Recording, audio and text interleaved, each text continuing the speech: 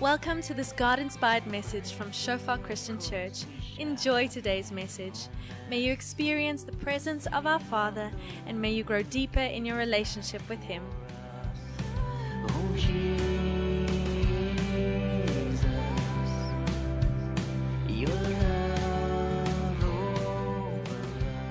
Welcome everybody.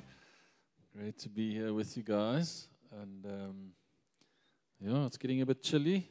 We were saying this morning it was lovely to have church in the garden, but it's time now because there was this breeze. The guys that were sitting in the sun were like, the guys in the shade were like, okay, just hurry up now, Anyway, so we dedicated the two little ones yesterday. They were not that little anymore because it's the first dedication we've had since beginning of last year with COVID happening. But what a blessing. Children are a blessing from the Lord. Amen. I'm saying that partly to remind myself. Don't worry about it. But no, I'm just kidding. But last night we had what you get to know when you have to do with small children. You'll see something insignificant or simple like washing hair can become quite an exercise. But we're at least beyond the tears and the screaming now, so that's helpful. It was like, my eyes, we're past that now. So, and it's just something you get through. But last night it was quite interesting because they had the shave-a-thon thing at school for cancer. So they had all kinds of interesting colors in their hair sprayed on. And so we had to get that out of the hair, which made for interesting shampooing, lots of colorful shampoo, foam, etc. So it was great fun. And it reminded me of something that happened last year, just near the beginning of lockdown, actually. David came home from school, and this is our 7-year-old. He was probably still 6 then. But and I saw something's different. I was trying to figure out what's wrong with him, and I realized his head is shiny. And I asked him, "Tell me what's going on here on your scalp." So he told me the story. Him and his friend they decided it would be a good idea to put a lot of glitter on their heads, like a lot. And if you know glitter, it's sticky, it just sticks everywhere. So it was on his scalp. It wasn't like on his hair on top. It was on his scalp. And like, okay, that's cool. And we thought, maybe a wash or two and it'll be out. Nope. Like 1.5 months later, many washes, he was still as shiny as they come. Like a very bright scalp. Almost like Moses when he came from meeting with the Lord. No, not like that. But I ended up shaving his head number 2 to get that stuff off there. In any case, a great joy. Hey, something I want to share with you guys, which you can celebrate with us. Just over a week ago, Emily, our 5-year-old, we had a great chat, which has been coming on for a while, obviously, and she prayed for the first time herself to commit her life to the Lord. So she's now knows for sure that she's born again. Isn't that amazing? Let's give God praise for that. Hallelujah. Yeah. So that was awesome. We watched that movie together, Heaven is for Real. And obviously we've been chatting about many things, and she's been asking, and obviously she's prayed a lot, but this is the first time that she's gone through the whole thing of saying, okay, I decide for myself that I want to be a child of God and I want to follow Him. And to be honest, as a dad, there's probably not many better things. Amen? Hallelujah. Cool. We're going to continue a little bit where we left off 2 weeks ago. We were chatting about this, Joseph a lot. And we were looking at how through all the things that Joseph went through, we see the hand of God. And one of the scary things we saw in that account, it's very specifically said that it was not only that God used the bad things that happened to Joseph, but it is some of them he planned like that. Okay? So that was the uncomfortable one. The bad things that happened to Joseph were part of God's plan. Okay? That's hectic. If you don't believe me, go and read it again. But let's just pray as we get into the scripture. Father, we thank you for your word. Lord, we're so thankful, God, that you gave us a living word and you gave us your Son in human form. And Lord, that you manifested yourself to us in such powerful ways, Lord. And this evening we humbly come and we thank you for your Spirit, that you're our teacher. We thank you, Lord, that you lead us into all truth. And we yield our hearts to you, and we yield our minds to you, and we ask in the name of Jesus, let your kingdom come in our lives and our minds and our hearts and all of who we are, and let Jesus be shaped and formed in us. Let Christ increase in us, and let us decrease, Lord, to your glory, God, in Jesus' name. Amen. Okay, so we're going to look at the book of Esther. And first, before we do that, actually, I want to read just to backtrack a bit what we were talking about last week. And Isaiah 55 kind of sums some of that up from verse 8. I think it is on there. Yes, okay. For my thoughts are not your thoughts, neither are your ways my ways, declares the Lord. For as the heavens are higher than the earth, so are my ways higher than your ways, and my thoughts than your thoughts. And that's kind of the feeling you get when you look at the whole account of Joseph, is that stuff is happening, okay? Bad things are happening, good things are happening, up and down, crazy things are happening. And then at one point you realize God has got everything in his hands. He's in charge. His ways are higher. We don't understand. Joseph probably didn't have a clue at one point what's going on. But God knows what's going on. He's got a plan. He's still in control. And then to carry on with that, in Hebrews 1, verse 2 to 4, it says there, but in these last days he has spoken to us by his Son, whom he appointed the heir of all things, through whom also he created the world. He is the radiance of the glory of God and the exact imprint of his nature, and he upholds the universe by the word of his power. It's not bad. He upholds the whole universe by the word of his power. And then again, that's the whole essence of what we get when we look at the scripture, is that all through these accounts of men and nations and rising and falling and kingdoms coming and going, we see the weaving through all of that of the purpose of God, of the plan of God, of the story of redemption for all mankind. And God has got his hand on it. Even though it looks crazy at times, right? He is in control. He is sovereign over all. Now, when we look at the story of Esther, very fascinating, actually, a couple of things around this book. And it happens, just to get a bit of context, it happens about 100 years after the exile of, after the destruction of Jerusalem, the exile of the Jewish nation. And then, after that, in that time, some guys have gone back to Jerusalem already. So Nehemiah and those guys have done their bit. They already did their bit there, but not everybody has gone back. And you've got this Jewish community living in this city called Susa in Persia. And one fascinating thing about this book is that God is not mentioned not even one time. How's that? It's in the Bible, but God is not mentioned in this whole book. But scholars reckon the author, who's anonymous, does this very specifically for a reason.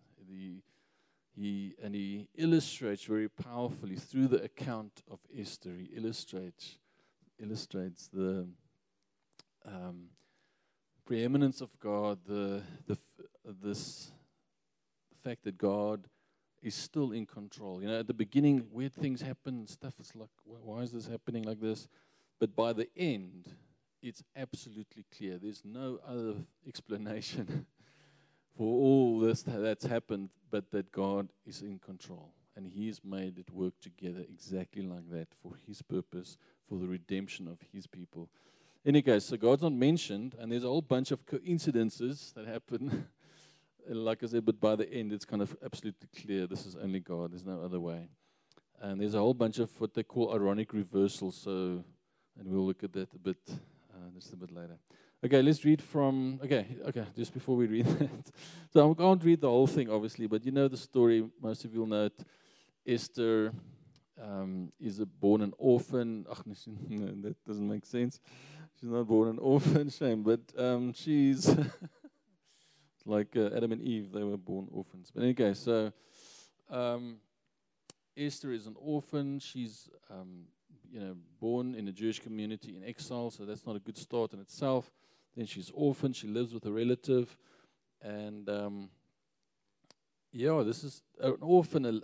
A lady that's an orphan in that time is pretty much an unmarried lady that's an orphan. It's not a good space to be in itself. And then she goes from that place to becoming the queen. And we'll just read a little bit about it. There's a beauty pageant. Firstly, the king, which is an interesting character to look at in himself. King's name is Ahasuerus.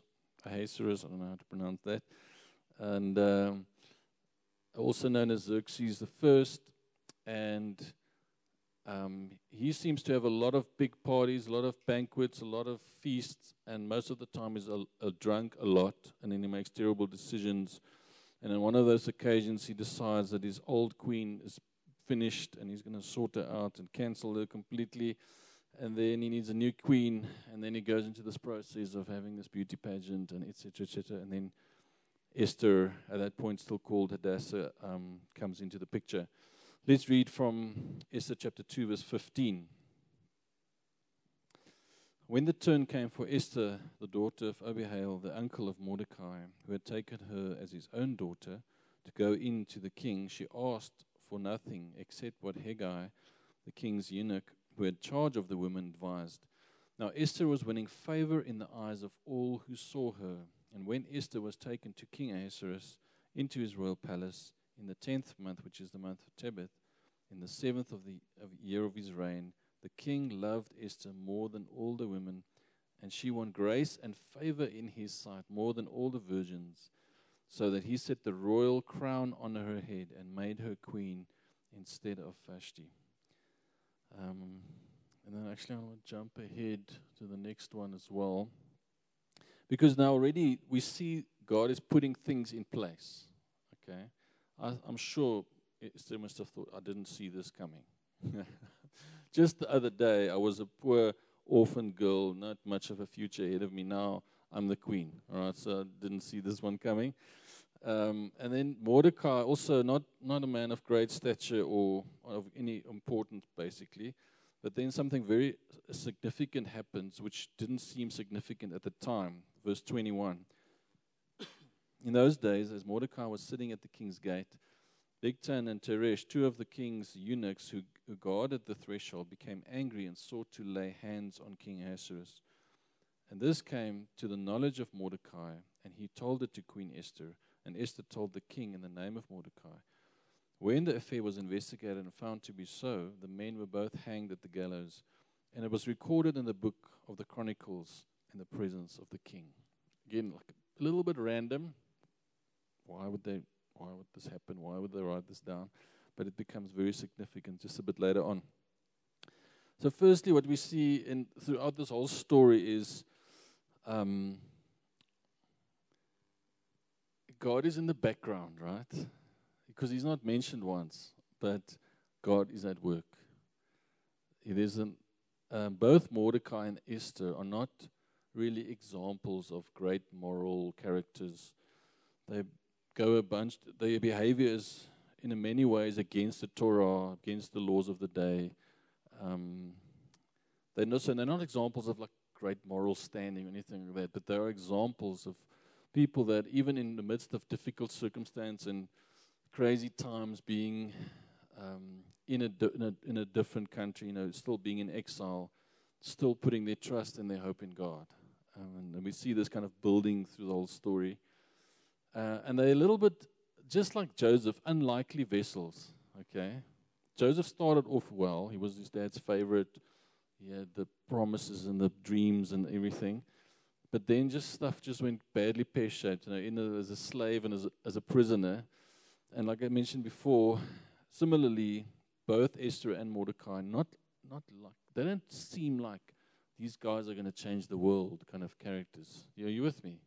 And often we think like that. We think like the world. We think, this guy, look at his talent, look at his skills, look at his qualifications. He's going to change the world for God, right? But it seems God doesn't think like that at all. So throughout this account, we see God setting things up, and He chooses unlikely characters, unlikely vessels to do His purpose, to do His will. And we see that despite them still being in exile, and despite God's absence in this story, He is absolutely committed to His plan of redemption for His people. He's absolutely committed. He's not abandoned His promises. He's not abandoned His people. Can you see that? And then He uses the faithfulness of these morally compromised people to accomplish His purposes, to accomplish His will.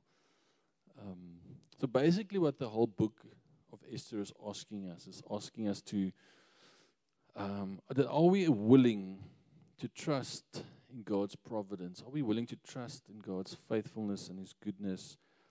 To trust that He is working even when we can't see that He is working. Even when we don't understand the plan. I don't know about you, but for me that's a big one. I like to understand the plan. Unfortunately, I must confess, a part of that is I want to have a little bit of control, because if I understand it, then I can feel at least there's some sort of control, right? But with God, it's not like, doesn't work like that. So this book is basically asking us, no matter how bad things get, and no matter how bad things look at the time, whether it is in our nation, whether it is in our city, whether it is in your life and your current situation, we can absolutely be convinced that God is committed to His promise and His purpose. He's committed to His plan of redemption. And we are invited to be a part of that, okay? Let's have a look. So God is continually at work in the background. And I want us to read 1 Corinthians chapter 1 from 27. But God chose what is foolish in the world to shame the wise. God chose what is weak in the world to shame the strong. Chose what is foolish in the world to shame the wise, and chose what is weak in the world to shame the strong. This is a pattern in Scripture. God does not choose the obvious. He doesn't choose the one that we would have chosen. He doesn't choose the way that we would have chosen. He chooses the redemption, the plan of redemption, in a way that will glorify His name. Amen. And I believe God is challenging us tonight to think differently about God, and to think differently about how God thinks about us. Because He seems to pick normal, average people like you and I. People with lots of faults. People with sin in their lives. People with doubts and fears. People that don't have the right qualifications. That maybe you think of yourself as, I'm not really the kind of world changer kind of person. I'm not, maybe even the enemies maybe convince you that you're maybe not really useful to God. The enemy has a way of trying to do that. I believe this evening God wants to shift the way we think, because we don't determine what's useful to God. Amen. And through the blood of Christ, He qualifies us for His purpose and His plan. So maybe you don't think of yourself as important or influential. Maybe you think you economically challenged or financially challenged, that you can't really be useful to God, or you're not really rich or powerful. But I want to say, when you and I stay faithful to God, when you and I keep our eyes on Him, keep our hearts on Him, keep our hope and our trust in Him alone, He's able to do stuff that we cannot even fathom, cannot conceive in our minds through our lives, as we allow Him, as we stay in step with His Spirit, and as we put our trust in Him, even when we can't see what He's doing. Okay? I mean, we can refer to Joseph a lot, but even Esther and Mordecai, in the midst of all that stuff happening. Because what happens now is the king appoints this guy Haman. I can't read the whole thing, so I'll just paraphrase. He appoints this guy Haman to be a very influential guy in the kingdom. And Haman is full of himself, and he's just, taking kind of really making use of this place of authority for his own gain. And he wants everybody to bow before him, for instance. And then Mordecai refuses to bow. Long story short, Mordecai gets in trouble. He doesn't want to bow because he only bows before God, and then he gets in trouble. Haman wants to kill him. He finds out he's a Jew. He decides, listen, let's just not kill one. We kill all of them, literally. He wants to kill all the Jews in the whole city, okay? Just wacko guy. He's going to wipe the whole Jewish community off the face of the earth. And he manages to get this weird king to sign a decree again. He's having some kind of a drunken story. And in that drunken state, he manages to convince the king to sign this decree that he's going to literally, by the king's decree, all the Jews will be killed at a specific date. Okay, so this is now by the king's decree. And long story short, so this is decreed now. This is going to happen. All the Jews are basically in sackcloth and ashes because they're all going to be killed. And then there's this interaction between Mordecai and Esther in terms of, you know what, God has put you in this position. Now maybe this is why. This is why. Maybe this is exactly why. And Esther's like, this is hectic. And she comes up with this plan, and they have this plan that she has to approach the king and just kind of ask for some things. But she knows that if she just approaches the king like that without being summoned, she could be killed, because that's how the law worked in that society. You can't just approach the king. Even the queen can't just approach the king with some request. She has to be summoned. And she realizes that this could cost her life. So she asks all the Jews to pray and fast with her, trusting God for favor.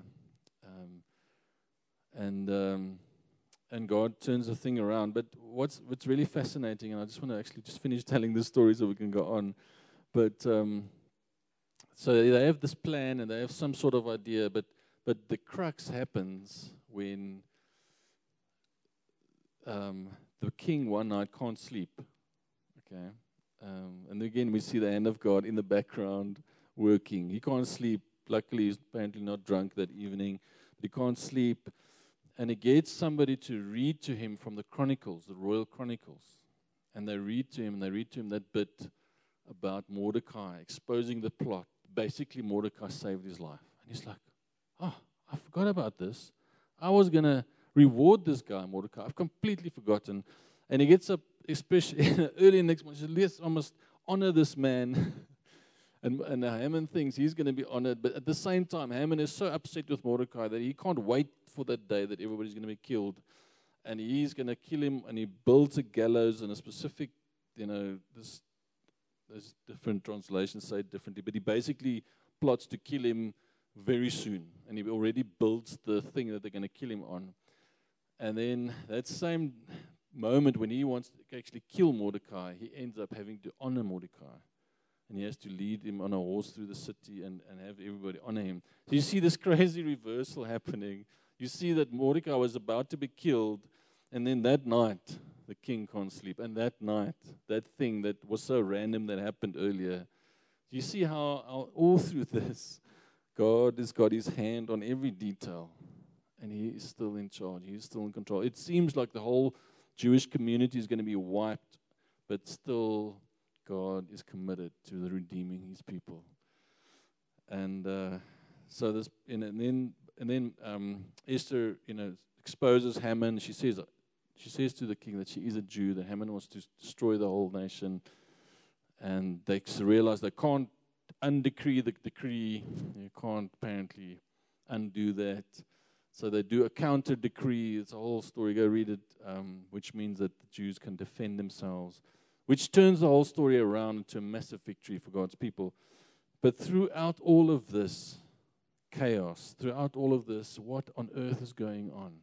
God is in control. His hand is on his people, and he's committed to the redemption of his people. And he's committed to his plan and his purpose.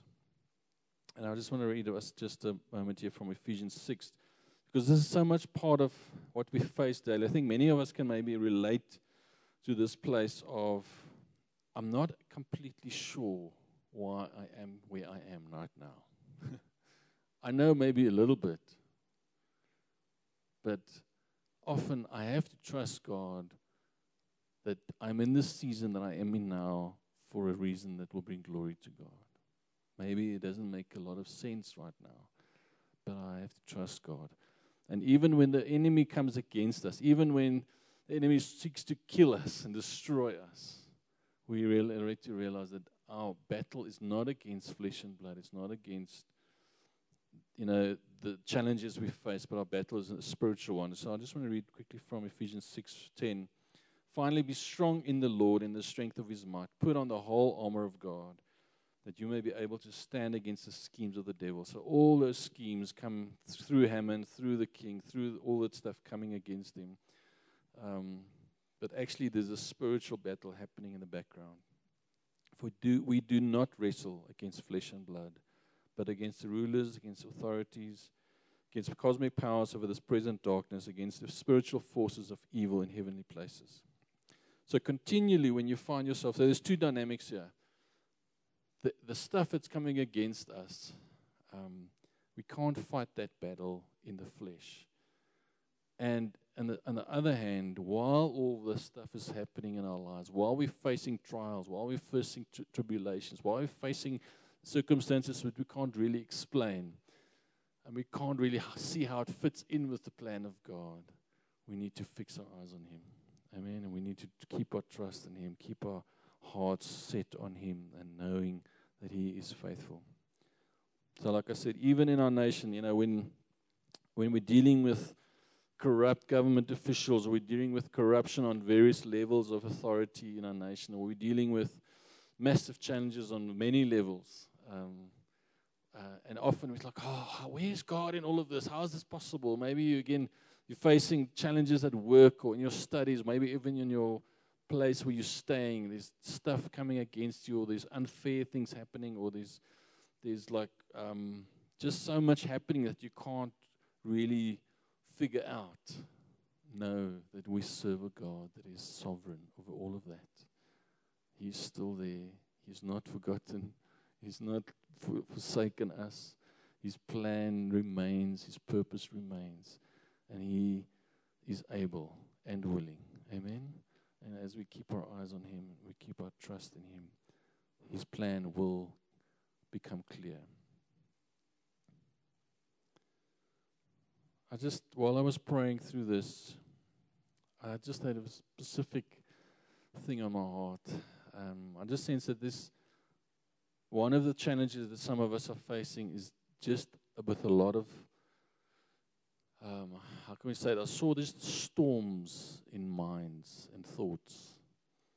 And I just felt like the Lord saying that there's such a lot of battles going on in our minds where we need to trust him for victory. And if that's you this evening, I just feel that God knows about the storms in your mind. He knows, and I feel some of us here maybe feel some days like you're literally losing the plot. There's so much chaos happening in your thoughts But I really believe that God is giving us grace to call on Jesus as the Prince of Peace into those situations, into those storms. He's still the one that calms the storms. Amen. So if that's you, I really believe there's grace to invite Christ into your thought life and to submit your thought life to Him, to His Lordship. Jesus needs to rule in that area of your life. Amen. So that might sound like a weird concept, but what we believe and what we think in our heads, in our hearts, what we have in our hearts about something shapes what we do, how we live, more than anything else. All right? And if we have ungodly, unscriptural stuff running through our heads and beliefs shaping our actions, that just leads to destruction. So I want to encourage you. I believe there's some of us this evening that need to deliberately say, Lord Jesus, come and rule in my thought life and in my thoughts and in my heart and the stuff that I carry, in my beliefs. Convict me of the things that I am believing about myself and about you, about my situation, which are not true. And show me your truth. Show me your reality. Show me what is your word over my situation. Amen. That's not part of the sermon. That's for free. Okay. But yeah, so that starts with us taking thoughts captive. Taking thoughts captive means that before I let this thought run its course, before I let it become an argument in my head, before I kind of mull on this thought, I realize this is not of God. This is not the Bible. It's not scriptural. It's not what God says about me. It's a lie from the devil. I take it captive, and I refuse to accept this thing in my head right now. I identify it as rubbish, as a lie, and I deliberately choose to say, I will not believe this, and then I meditate on Scripture, or I meditate on what God says. Do you see, I'd replace the lie for the truth, and I do that deliberately. Amen? That's where it starts. Okay, but it's a conscious, constant battle again for God's kingdom to come in our thoughts. Okay. And then I want to read Esther 4, verse 14. So this is that moment where they're kind of wrestling through what's going on. All the Jews are going to be killed. What are we going to do? And then Mordecai tells her, for if you keep silent at this time. Mordecai is quite a straight shooter. He seems like a not very nice guy, actually. But he speaks quite straight with her. He says, for if you keep silent at this time, relief and deliverance will rise for the Jews from another place. So he's just saying, listen, if you choose not to say anything, God will deliver us irrespectively. But in other words, you have a chance to be part of what God's doing, okay? But you and your father's house will perish. And he says, and who knows whether you have not come to the kingdom for such a time as this? So he's asking that question. Maybe this is exactly the reason why God has put you in this place. In such a weird way, in such an unexpected way that nobody saw coming. Maybe this is it. It's like this aha moment, like, wow, this is making sense now. Are you with me? I'm sure Joseph had a couple of those moments, when he stood before Pharaoh, and Pharaoh said, you need to be in charge of this process of storing the food. But Joseph must have gone,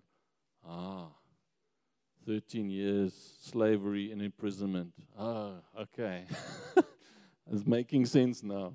And then another 9 years later, another moment when his brothers come to ask for food, he must have said, okay, God's with me. He's still got a plan. But can you see what I'm saying? We need to keep our hearts soft in the difficult seasons so that we don't miss the aha moment when we realize, wow, maybe this is exactly the reason why I'm going through this difficult. Maybe this is exactly the reason why I'm in this workplace right now. Maybe this is exactly the reason why I'm studying this course, why I'm in this race, why I'm in this community. You fill in the blanks there. That moment when you think, this is it. God's kingdom has come right now. Amen. A while ago, I had a chat with one of the dads that I got to know at the school where our kids are at.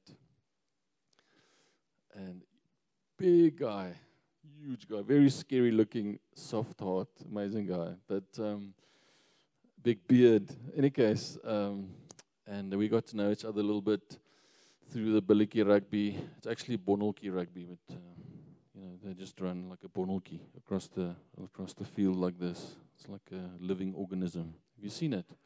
It's amazing. It's like this arms and legs and this moving across the field like this with the ball somewhere in between.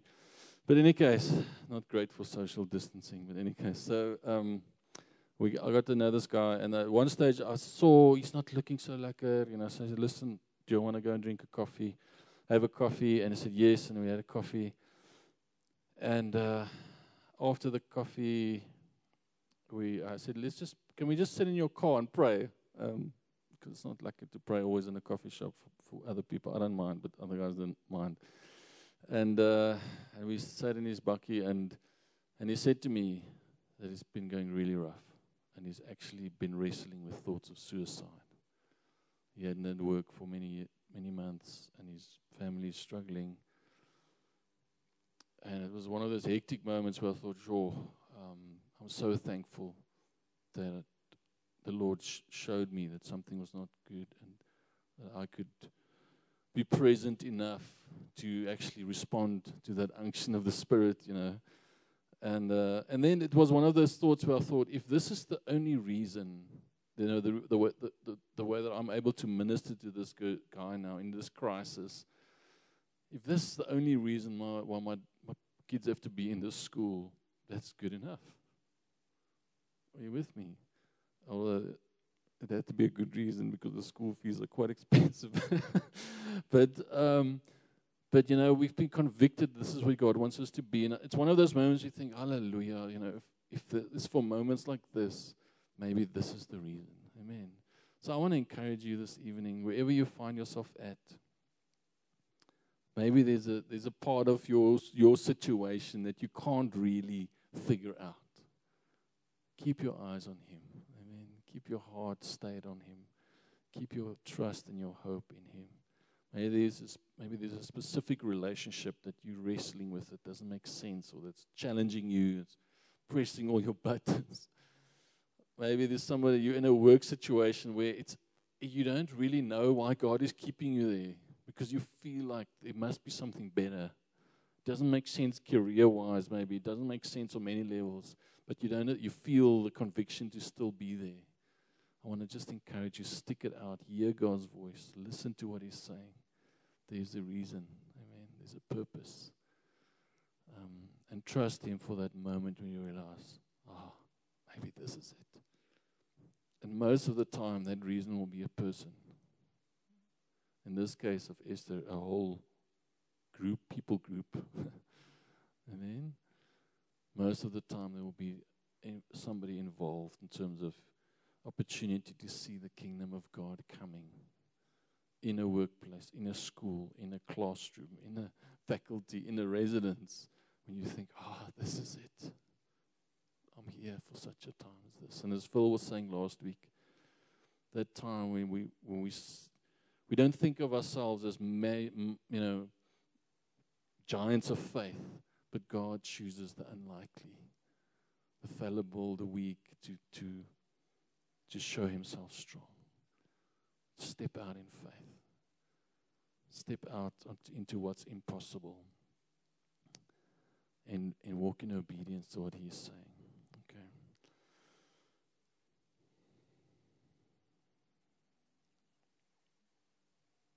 Another thing. So just to kind of close, there's a bunch of things that happen where it starts, the book of Esther starts with like a banquet and a celebration and Haman being appointed, and it ends with Mordecai being appointed in Haman's place. And first, Haman being killed on that same thing that he prepared to kill Mordecai on, right? He gets killed on that thing. There's a reversal that happens, and then Mordecai gets appointed in his place, in a place of authority. exactly that the time where the Jews were going to be completely annihilated becomes a moment of victory for them. And there's a bunch of these things that happen.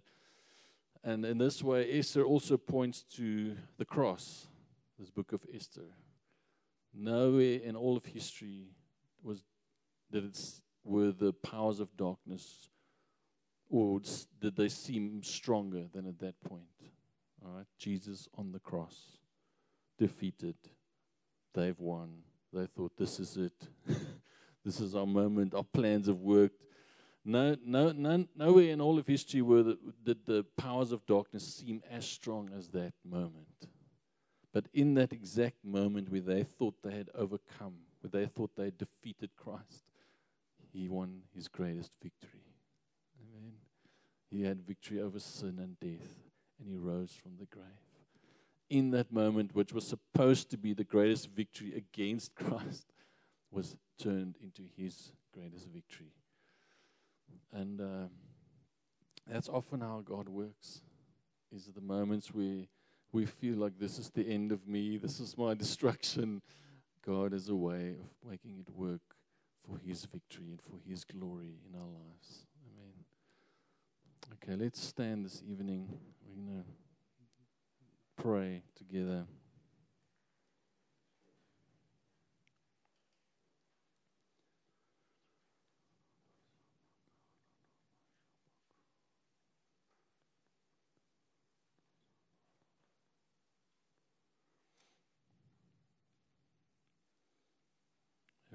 I want to trust that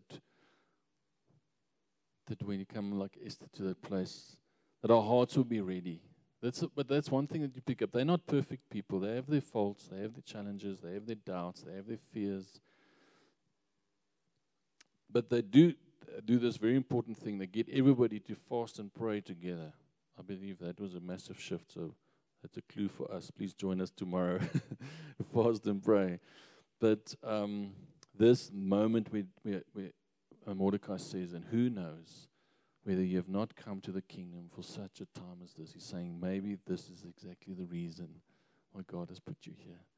And that is my prayer for each one of us, that we will have those moments a lot.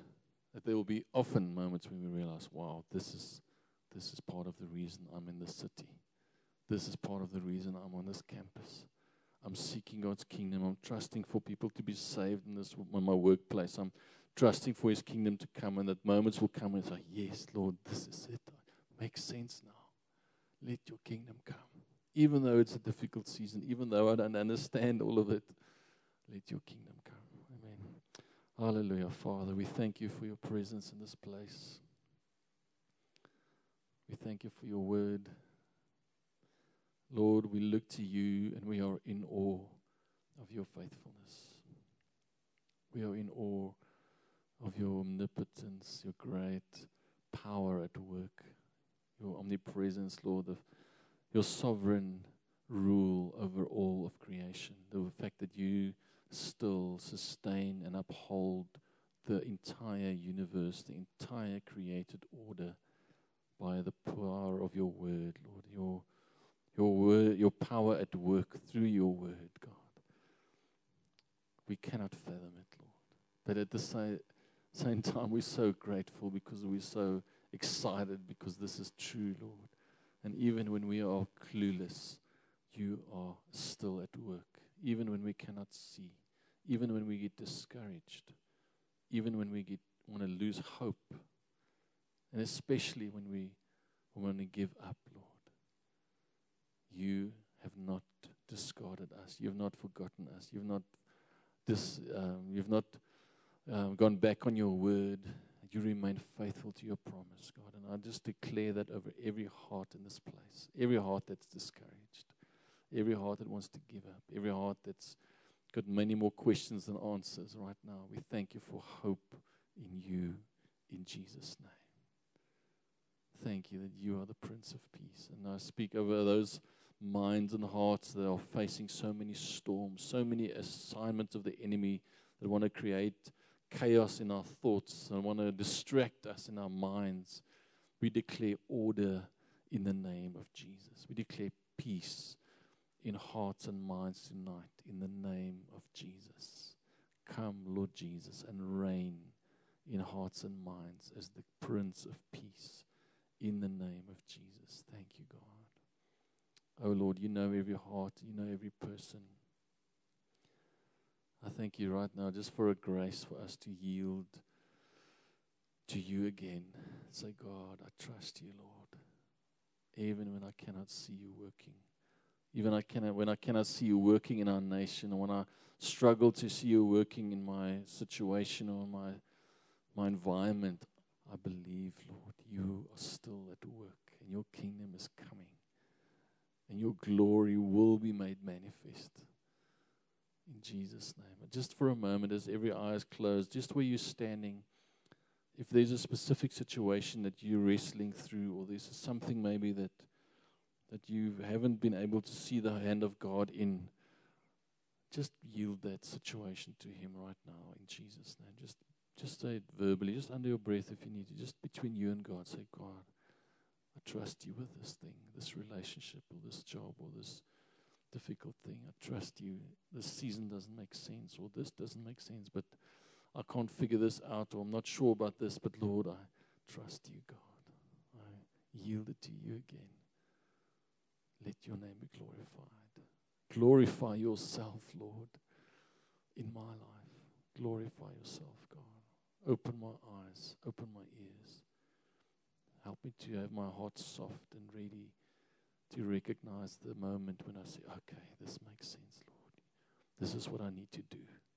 Let your kingdom come. Thank you, Father. And as every eye is still closed, we just want to pray for a bit more. If you're here in this place this evening and you have not yet laid down your life like Emily did the other night, you have not yet submitted to God as Lord and Savior, submitted to Christ as Lord and Savior over your life. If you have not yet got that absolute assurance in your heart that you are born again and that you are a child of God and that you have eternal life, and I believe this evening the Father is calling your name, and I believe He's inviting you to come to Him. I believe He's extending an invitation to you to say, come, my child. I want to know you. I've prepared great things for you. I want to relieve you of your sin and shame and guilt, and I want to set you free of sin and death. He's inviting you to know Him. Maybe you have been at a place where you have been close to God, but right now you feel far from Him. You feel you're not right with Him. You feel this stuff in between you and God, and you want to come close to Him again. You want to draw near to Him again. It would be my absolute privilege to pray with you. So if that's you, if you want to, for the first time, want to lay down your life and yield to Him as Lord and Savior, why don't you raise your hand, just while every eye is closed. Why don't you raise your hand for a moment? It would be a privilege to pray with you. Anybody like that? Thank you, Lord. Hallelujah. Oh, Father, and especially if you, maybe that person, while every eye is still closed, if you are wrestling with storms in your mind, and you're wrestling with so many assignments, it seems like stuff coming at you in your thought life, I just sense to just where you stand, just to raise your hand. I'm not going to call you forward, but just to say, Lord, here I am. I need you to come and reign in my thoughts and in the storm in my head. I need your peace right now. Just raise your hand. Just say, here I am, God. Father, you see the hands. You see the hearts. In the name of Jesus, we speak your peace right now in Jesus' name. You see every heart. You see the minds. You see the storms. In the name of Jesus, we speak peace over every storm. In Jesus' name. We command the wind to cease. We command the waves to quieten down. In the name of Jesus, where there's disorder, where there's chaos, we speak divine order into thoughts now. In the name of Jesus. Where there's ungodly thoughts or thoughts of that come from the pit of hell. In the name of Jesus, we take every thought captive, everything that exalts itself against the knowledge of Christ in our thoughts, in our lives, we take captive now in the name of Jesus. Thank you, Father. And Lord, we open our hearts and minds to say, Holy Spirit, speak your word in the name of Jesus. Lord, that we thank you that as we read the scripture, as we worship, as we spend time in your presence, God, come and do a brainwash, Lord. Come and wash our brain of what's not of you and fill us with your presence. Fill us with your word. Fill us with your purposes and your plans. Fill us, Lord, to overflowing, God, in the name of Jesus. Thank you, Father. Thank you, Lord. Amen. Amen. Hallelujah. Thanks so much, guys, for being here this evening.